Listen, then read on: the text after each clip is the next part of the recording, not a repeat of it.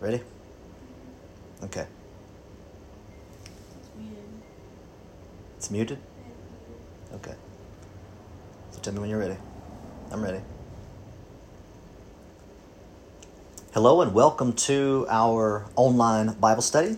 I'm Pastor Kevin Inman of Grace Point at Eagle Heights Church in Orange, Texas. I want to welcome you back to our Bible study time tonight. So thank you for tuning in. A lot of our regular members are watching, I know, and also some of you are our guests here watching online with us as well. So we're so glad that you're here tonight. Tonight we're talking about something very important.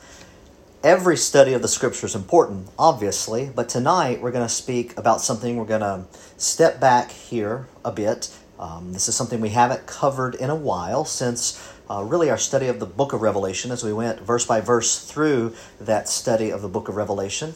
But tonight we're talking about our enemy. Now, in the climate in which we're in today, and I'm not talking about the environmental climate, right? I'm talking about the political climate. Never before in our nation, at least not in my lifetime, 50-some years here, never before has our nation seemingly been so divided as we are now. There is an unprecedented division. There is an intentional, I believe in many aspects, an intentional push to divide our nation for varying reasons, right? Various reasons here. But in this political season here in the year 2020 in which we find ourselves in, it would be very easy for us to look at people with differing political views as our enemies. But what I hope that you will discover tonight, if you haven't already, and if you have discovered this, I pray that this would be something that would be helpful for us as we remind ourselves, at least, of our true enemy. So tonight we're talking about Satan. We're going to speak of our enemy. We're talking about knowing our enemy. We're talking about the doctrine of the devil, the doctrine of Satan, if you will. Now, this is not one of those your best life now kind of messages. This is not going to be a very encouraging or edifying. It's going to seem like a negative type message, and none of those things are necessarily true.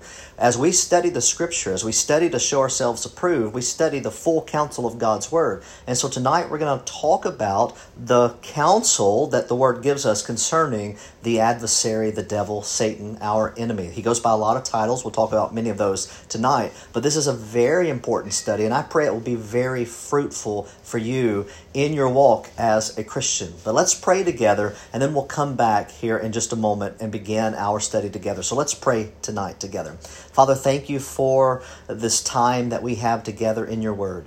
It's not ideal because we're not face-to-face in person, and yet we have the technology, the capability, Lord, that you've blessed us with, this opportunity to meet together virtually in this manner, to study your word together. And I know that many of our church folks are meeting together in homes at this point, and so we're grateful for that as well. So thank you for those who have opened up their homes to others, to allow them the time of fellowship and study together. So I pray that you would bless our time as we look at our enemy, Satan, our enemy, the devil, tonight. May we understand what you have said about him, what you've said concerning him, what you've said is his origin, his nature, his characteristics, and ultimately his end. And so I pray that you would bless us tonight with wisdom. I pray that you would help us to apply these things that we learn tonight and next week as well. Help us to apply them as wisdom so that we can put them to practice in our lives as we warn others, as we plead with others. It's so important that we understand our enemy, and you have told us much, oh God, about him. So may we be blessed tonight through this study and use this study for your glory and the good of those around us. We pray in Christ Jesus' holy name. Amen. Well, amen. Again, this is a study of the doctrine of Satan. We're talking about knowing our enemy. Now, a lot of folks, and I have friends who believe this, and many of them we've discussed this, and they've come to understand a little differently, more along the lines of the way we understand at Grace Point at Eagle Heights, that we can't just focus on the happy passages all of the time. We can't just focus on the stuff that's good and that feels good, that uplifts us all the time. We have to study the full counsel of God's Word. And so that's why understanding this doctrine is going to be so important. This is part of the counsel of God, amen? And so we want to know. Many of you in the church have had some questions. We talked this past Sunday about some varying questions about Satan, about his being the serpent. Is that literal? Is that symbolic? We're going to talk about that tonight and next week as well. More in depth next week. Tonight, I would like us to begin the study just looking at some basic ideas about what the Scriptures say about Satan. And so we're doing this because it's good to know our enemy. As Christians, we need to know the truth frontwards and backwards, but it's also helpful for us, and we're encouraged in God's Word even to study falsehoods, to know the lies, to know those doctrines of the demons as the Scriptures describe, so that we can understand where people are coming from and we can attack the arguments, the belief systems, right? Instead of attacking people. People are not our enemy. People are the victims to false ideologies and ultimately the teachings of Satan and the other demons. And so we want to understand who he is, what he's about, his nature, his personality, all of those things, so that we can rightly defend against his false ideologies. And so let's talk tonight, beginning at least tonight, talking about knowing our enemy. And so the first thing we want to discuss tonight is the existence of Satan. Now that may seem like a no-brainer, but there are so many people today, even inside the so-called church, who deny the literal existence of Satan. They deny that he actually is real. And so we want to talk about him and see his existence. And so let's do that tonight. I just got here, sorry about that. Let's talk about his existence. And so I want you to understand a couple of things here. In fact, if you have Matthew opened, and I would encourage you to do that, if you have your Bible, rather, open up the book of Matthew. This isn't on your screen yet, but I want you to see in Matthew chapter 4 that Jesus himself speaks about Satan. He doesn't speak of him as some cosmic ideology or some cosmic force. He talks about his existence because he encounters him. He's tempted by Satan in the wilderness for no less than 40 days. And so Jesus talks to him literally. And so we know that he exists through the Scriptures. Okay, but let's look at his existence. He is mentioned in 7 books of the Old Testament. Now, there are 39 books in the Old Testament, so that may not seem like a lot, but there are 7 specific books that deal with him in some detail. And so we see that in Genesis chapter 3, the book of Job, First Chronicles, we see it in Psalms, we see his mention in Isaiah chapter 14. We see a lengthy passage and description in the book of Ezekiel. We're going to come back to that one tonight in Ezekiel, but then also in Zechariah chapter 3. We see that. You can see those on the screen here as well. So you can see these 7 books of the Old Testament. But he's also mentioned in 19 books of the New Testament. Now, there are 39 books in the Old Testament and 27 books in the New Testament, and 19 of the 27 mention him directly. They mention him specifically. But the remaining books imply his existence through their teachings. So there is a teaching about Satan throughout every book of the New Testament, either specifically in 19 or by implication in the remaining books of the New Testament canon that we have. And so, again, 7 books of the Old Testament, 19 specific books of the New Testament, and then Christ himself speaks of Satan no less than 25 different times. So no less than 25 times we see where Jesus himself is speaking of Satan, speaking to him as in Matthew 4, or speaking about him in the other books. And so the existence of Satan is something that the Bible, and let me just address this idea as well, because you'll come across this as you study this in more detail, but the Bible doesn't seek anywhere in the Scriptures to prove the existence of Satan any more than the Bible seeks to prove the existence of God.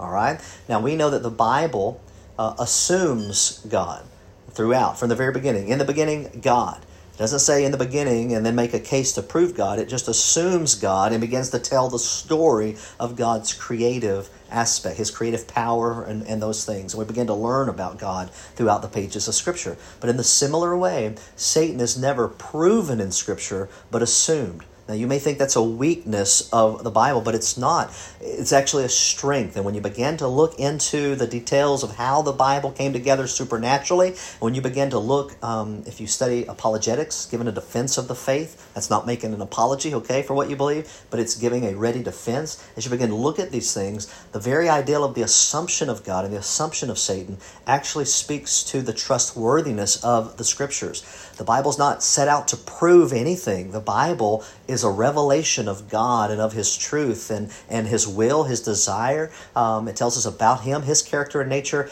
but it also details our plight and our desperate need for saving by grace through faith in Jesus Christ. And along the way, it teaches us about the existence of Satan and the demons. And so we'll talk more about that as the study unfolds. But the existence of Satan is assumed, but it's detailed in 7 books of Old, 19 books of New Testament, and then Christ mentions Satan no less than 25 times. So that's where you kind of deal with the existence of Satan. Now let's talk about the personality of Satan. And we speak about the personhood. When I mention personality, I'm speaking of the personhood of Satan specifically. I'm not speaking necessarily of him taking a personality test and we're finding out that he's melancholy or any of these kind of things, right? We're speaking of the fact that he has a personhood. Now, he's not a human as we are persons, but he has a personhood. He is a being. And we're going to see more about that as we look at his origin and those things in our study. But the fact that there is a personhood, he's not an idea. Satan's not a force, but he is a being, an entity. And Jesus, as we said in Matthew chapter 4 specifically and elsewhere, but Jesus there encounters him and deals with him in a very personable way, directly speaking, encountering the lies and the arguments of Satan. Jesus does that. But we prove and understand the personality of Satan in Scriptures by looking at several things. And so one is this, the use of personal pronouns for him. Satan is never called an it, all right? He's never an idea, but he is he has personhood. He's a being, an entity. And so we see the use of personal pronouns, like in Job chapter 1. Turn to the book of Job. We understand it as Job in most circumstances, but here it's a proper name for Job. Now, what's interesting about the book of Job is, while you're turning there, what's interesting about this book is believed to be, by the majority of historians and scholars, right, theologians, the book of Job is actually most likely the oldest text that we have in all of Scripture, predating the writings of Moses even. Now, the writings of Moses deal with the creation and those things, so it deals with a subject matter that starts in our beginning, right, in the beginning of God's creating process. But the book of Job was written in antiquity before even Moses, most likely. Now, we say most likely, because none of us were there to say, aha, he did or he did not. But the evidence seems to indicate that the book of Job is the oldest written text that we actually have. And you can study that on your own, do a DuckDuckGo or whatever search you want to do there, and you can begin to study that. And let me just say, shameless plug here, the Bible software Logos, very good, or Logos, very good study software. They have a free version that you can get that gives you an entry foothold into that. I know a few of you, PJ, Eric, Pete, several men in our church have the Logos software, and they've invested in a little bit more. I've been blessed, some of you, early on in the forming of our church, back before the merger, but when we were just Grace Point, before we were Grace Point and Eagle Heights together, which I'm very grateful for. But years ago, I know a few of you, it may have been Bobby and Regina and Pete and Pam. I'm not sure. I can't remember who all. I apologize for that. But this was a long time ago, and we're older now, so the mind doesn't work as well. But years ago, you guys invested in me and my ministry by purchasing a package for me in Logos. And through the years, these last probably 11 years, I have invested, the church has invested, and just continued to build that library. It's good stuff. It's not cheap. but it's very good for deep study and research. But anyway, that's free. All right, nobody gets paid anything for that. Just want to encourage you, study your Bible, primary source. Amen. Good commentaries, the MacArthur Bible Commentary. If you want a single commentary, there's several good ones. William MacDonald's Believer's Bible Commentary. It's a good, single, concise commentary. But there are a number of others. I think there's a link on our website. You can get some recommendations. I would encourage you to do that. Or just reach out to me. I'd be glad to give you recommendations for specific books and those sorts of things in your study. But personal pronouns in the book of Job, oldest Old Testament book that we have most likely. Job chapter 1, verse 6, the scriptures say this. Now there was a day when the sons of God, and that sons of God phrase, theology, is Hebrew. It's Benach Elohim, and that Benach Elohim is always interpreted as angels. Now it could be angels as a whole. It could be the heavenly angels, right? Or it could be the fallen angels, but Benach Elohim always is interpreted angels. It's not interpreted that the daughters of men or the sons of Cain. It's never interpreted that. Not even in Genesis chapter 6 when we're talking about fallen angels having relations with human women.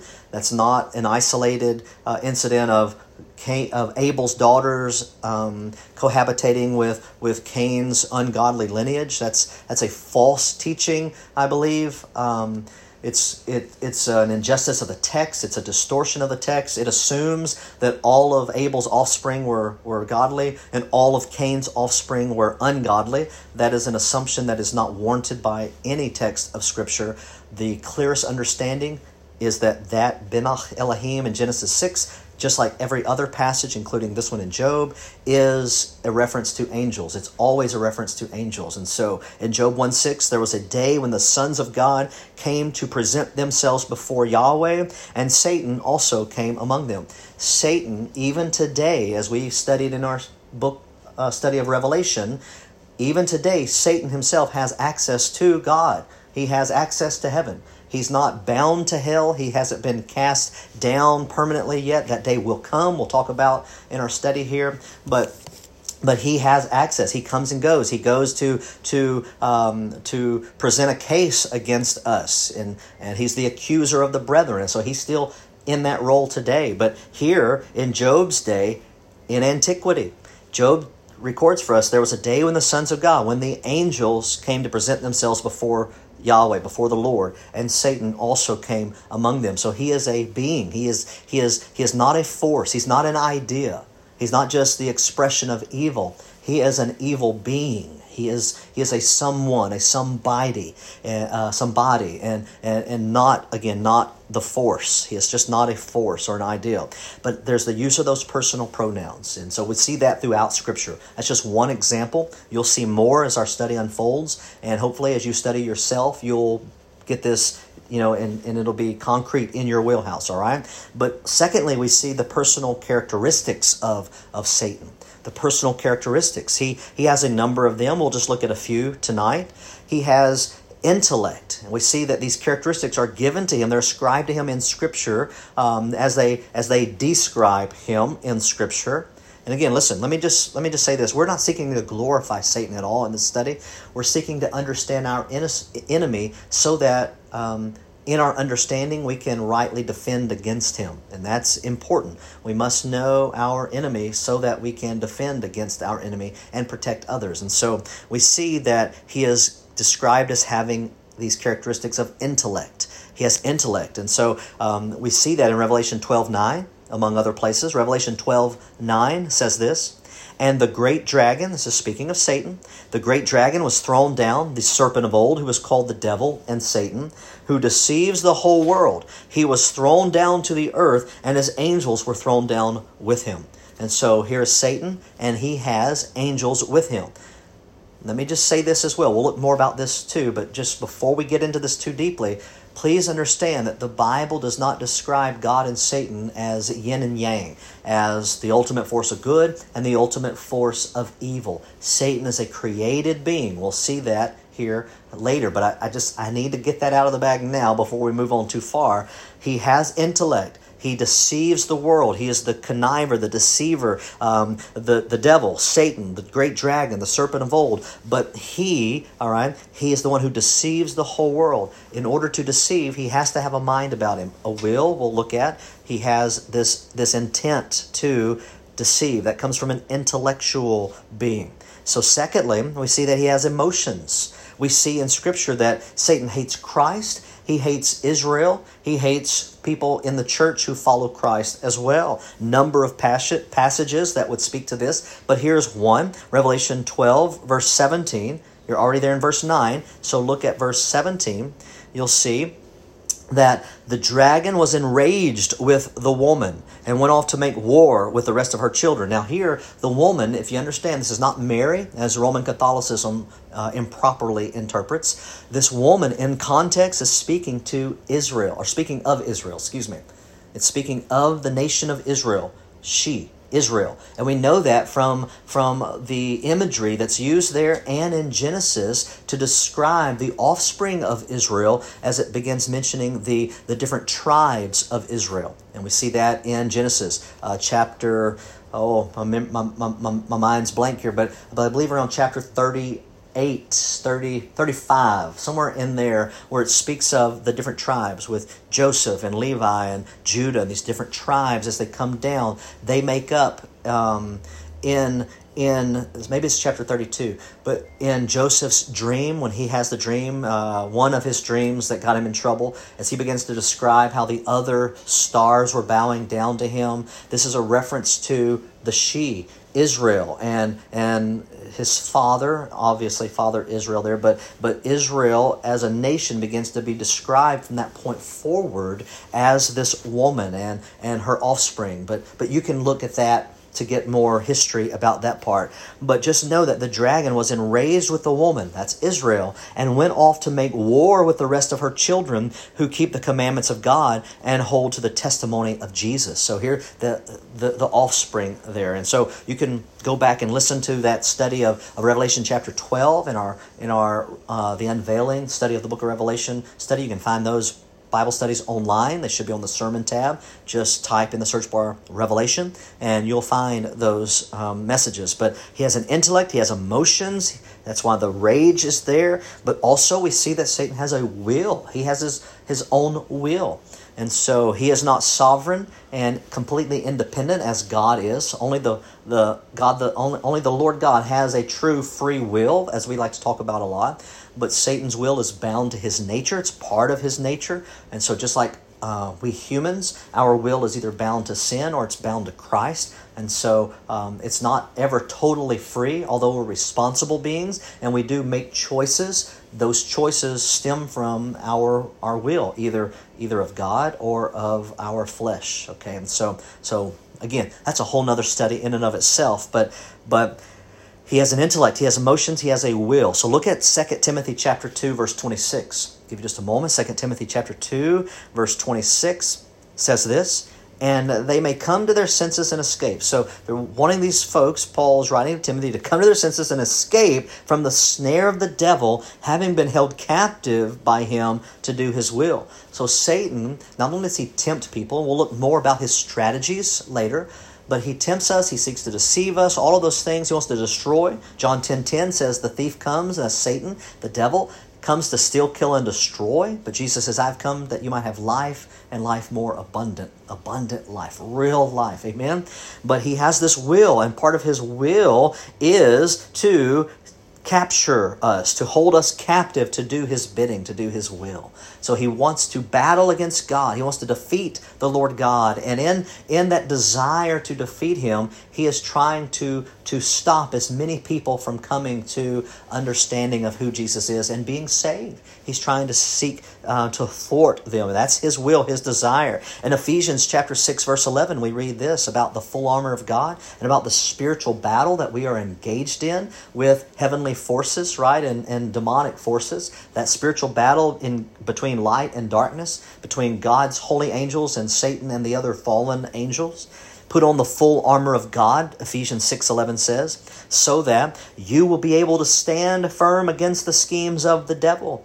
in his intellect, in his emotional outrage against God and against everything that's holy, his will is against God. And if his will is against God, oh Christian, his will is against you. His will is against you. And so we'll talk more about engaging him, but just know that that's part of his personality. Now again, that's not in full detail. We'll pick up more cues about and clues about his personality later tonight and next week again. But let's look at his nature now. Let's look at his nature.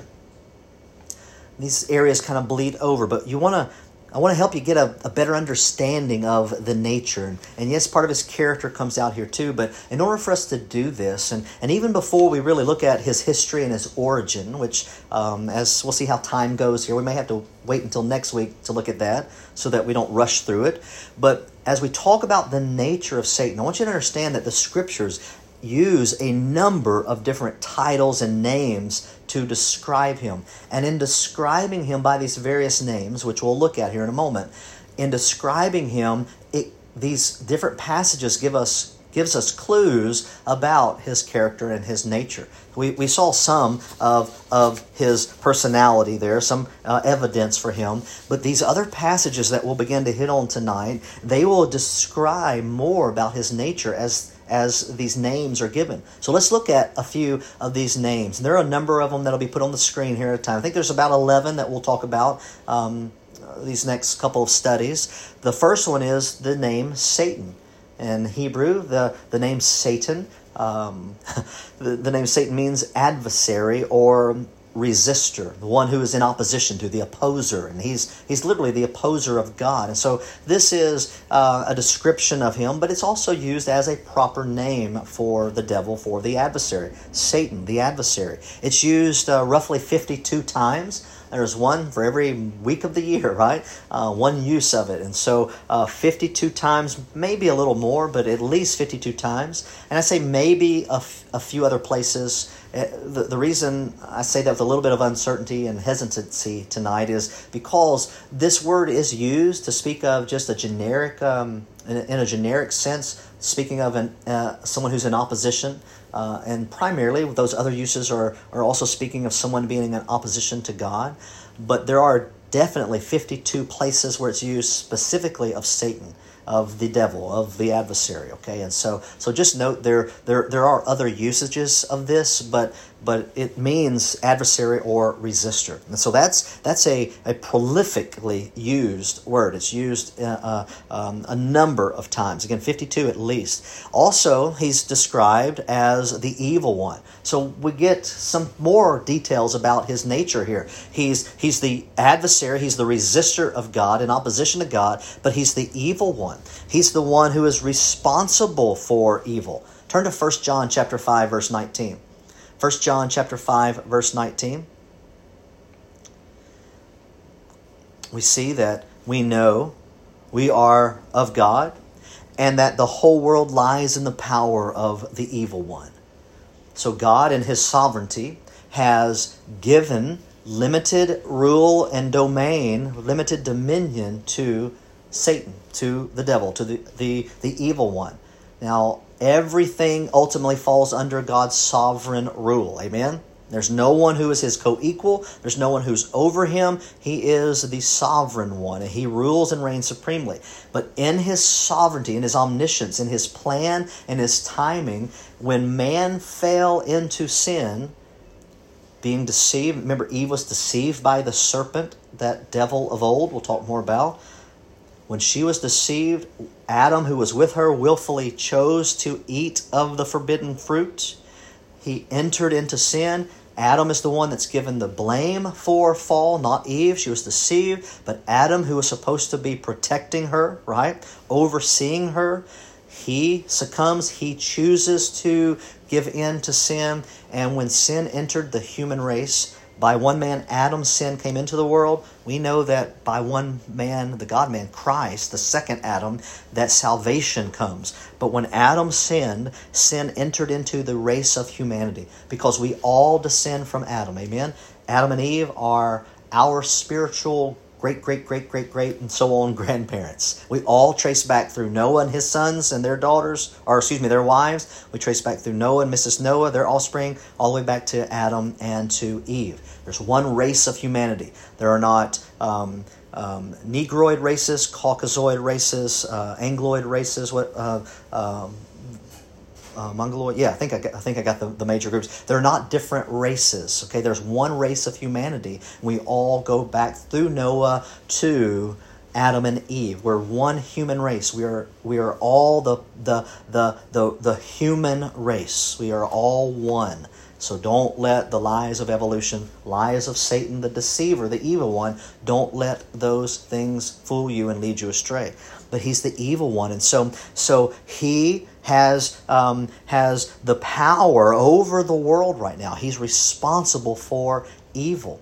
God giving him a leash. But please be encouraged to know that though he is the devil and though he is Satan, he is the evil one. Though he has power, his power is limited by God. Just know that. Just know that he is still God's devil. The devil still belongs to God ultimately because he was a created being. Now, does that make God responsible for evil? That's a very important question, and that's one we're going to wrestle with after these introductory thoughts. We need to get this basis, this foundation, and we'll be able to better understand the deeper truths about evil and the nature, more details about the nature of Satan going forward here. So just know, Satan, he's the evil one. He's also the devil. The name devil literally would translate the idea of the slanderer. He is the one who slanders, and that's used at least 35 times in the Scriptures. We see that in the New Testament 35 times. For instance, in 1 Peter chapter 5, verse 8. While you turn there, 1 Peter 5, 8, the root there for this word that's translated devil, the Greek root would give the idea of gossip, the gossiper. All right, a gossiper. And so slanderer, gossip, that's the devil's nature. That's his character. And so we see in 1 Peter 5:8, be of sober spirit. Be on the alert. Your adversary, the devil, prowls around like a roaring lion, seeking someone to devour. Again, John 10:10, he comes to steal, kill, and destroy. He's not someone to be trifled with, right? We'll talk more about that as we look at how we engage Satan later. But he's not someone to trifle with. Just note that. He is a powerful being, the devil. He is our adversary, and he prowls about like a roaring lion, wanting to devour. And so just note that, devil. So Satan, the evil one, the devil, the serpent he is. And this is what really got us down this path of study. Some of you had questions concerning that. Was it a literal serpent or is this figurative? We're going to come back to. I'm not putting you off, but again, we need the basic understanding. And so the serpent refers to his subtlety, at least, and to his craftiness. There's also a real sense that there is a real serpent we'll talk more about. But in Genesis chapter 3, we see that. But Revelation 12:9 comes back to this idea. So at the very beginning, we see the serpent. In the very end, we see the serpent again. Beginning of the Bible, the end of the Bible. The great dragon was thrown. This is Revelation 12:9. The great dragon was thrown down, the serpent of old, who is called the devil and Satan, who deceives the whole world. He was thrown down to the earth, and his angels were thrown down with him. Those who follow him. We looked at this earlier, but Satan, that serpent of old, the dragon, and that's another title. It shows more about his nature, but serpent, dragon, well, again, we'll come back to that one. He's also known as the tempter, and obviously that speaks of the fact that he tempts, he tried to tempt God. He tries to tempt humanity to bring us to sin. So Matthew chapter 4, verse 3, and the tempter came and said to him, meaning Jesus, if you are the Son of God, command that these stones become bread. He was trying to tempt the Lord God. And Jesus responds to him. He answers him with Scripture. That should always be our go-to, the sword of the Spirit, answering, and the Word of God, answering the devil on the same terms that Jesus answered him.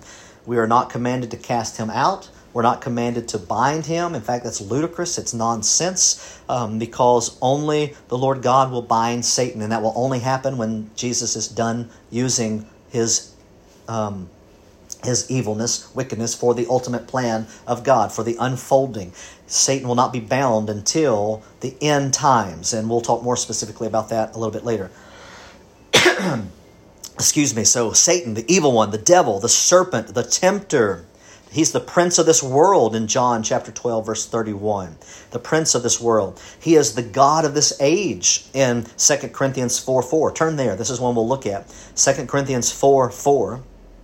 As the God of this age, the scriptures say, and even if our gospel is veiled, it's being veiled to those who are perishing, in whose case the God of this world has blinded the minds of the unbelieving, so that they might not see the light of the gospel of the glory of Christ, who is the image of God.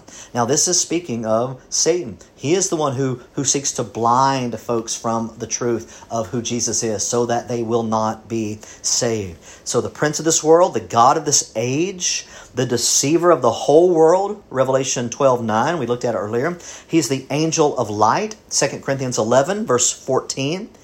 2 Corinthians 11, verse 14 says this, no wonder, for even Satan disguises himself as an agent of light.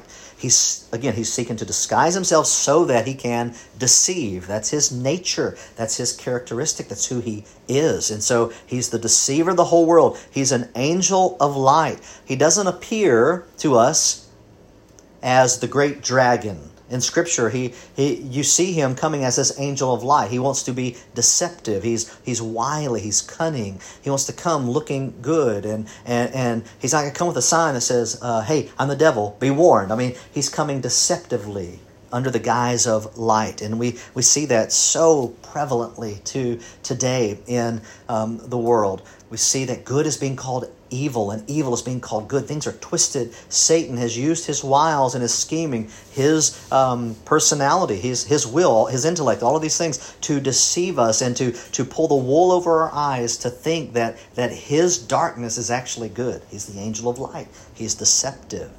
So the deceiver of the whole world, the angel of light, he's the accuser of the brethren. Revelation 12, verse 10. Revelation 12:10. Night and day, he's accusing the brethren, the godly, against God. That's why Jesus is our mediator, the one and only mediator. There's no pope, there's no one else that needs to stand before you and God, right? We in Christ are represented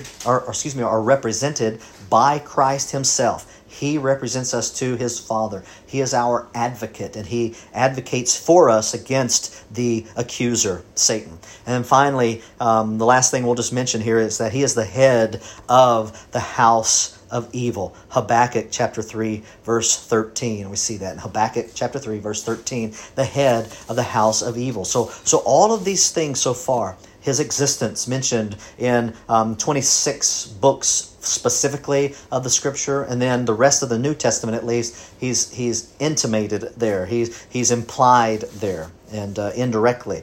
And so Christ mentioned him 25 times, even speaking specifically to him. As we looked at in Matthew chapter 4, we saw his personality. Okay, we saw his nature in a number of places, and there is the question of his origin, and this is something that I think we'll get into next time. We'll go ahead and wait. We'll end a little bit short here tonight, just about 40 minutes or so, as opposed to the 60 plus minutes oftentimes we go. But this, looking at the origin, there are going to be a number of questions, and there are answers that I would like to deal with at a more lengthy way than just trying to rush through this tonight with our remaining time. So again, is Satan real? Absolutely. Does the Bible seek to prove his existence? No. The Bible assumes his existence, mentioning him in a number of books, Old and New, right? Old and New Testament. But then we see something of his personality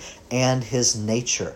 His personality and his nature. If I could just end with one detail about his history, and this will be his future history, and I call it a future history because the Bible has written about it. The Bible has proven itself to be verified in its history of antiquity, the present times, identifying what's happening today, but even predicting the future. So we're calling this future history. This is the outcome, the end of Satan. And so let me just close by saying this. Satan will be defeated by God.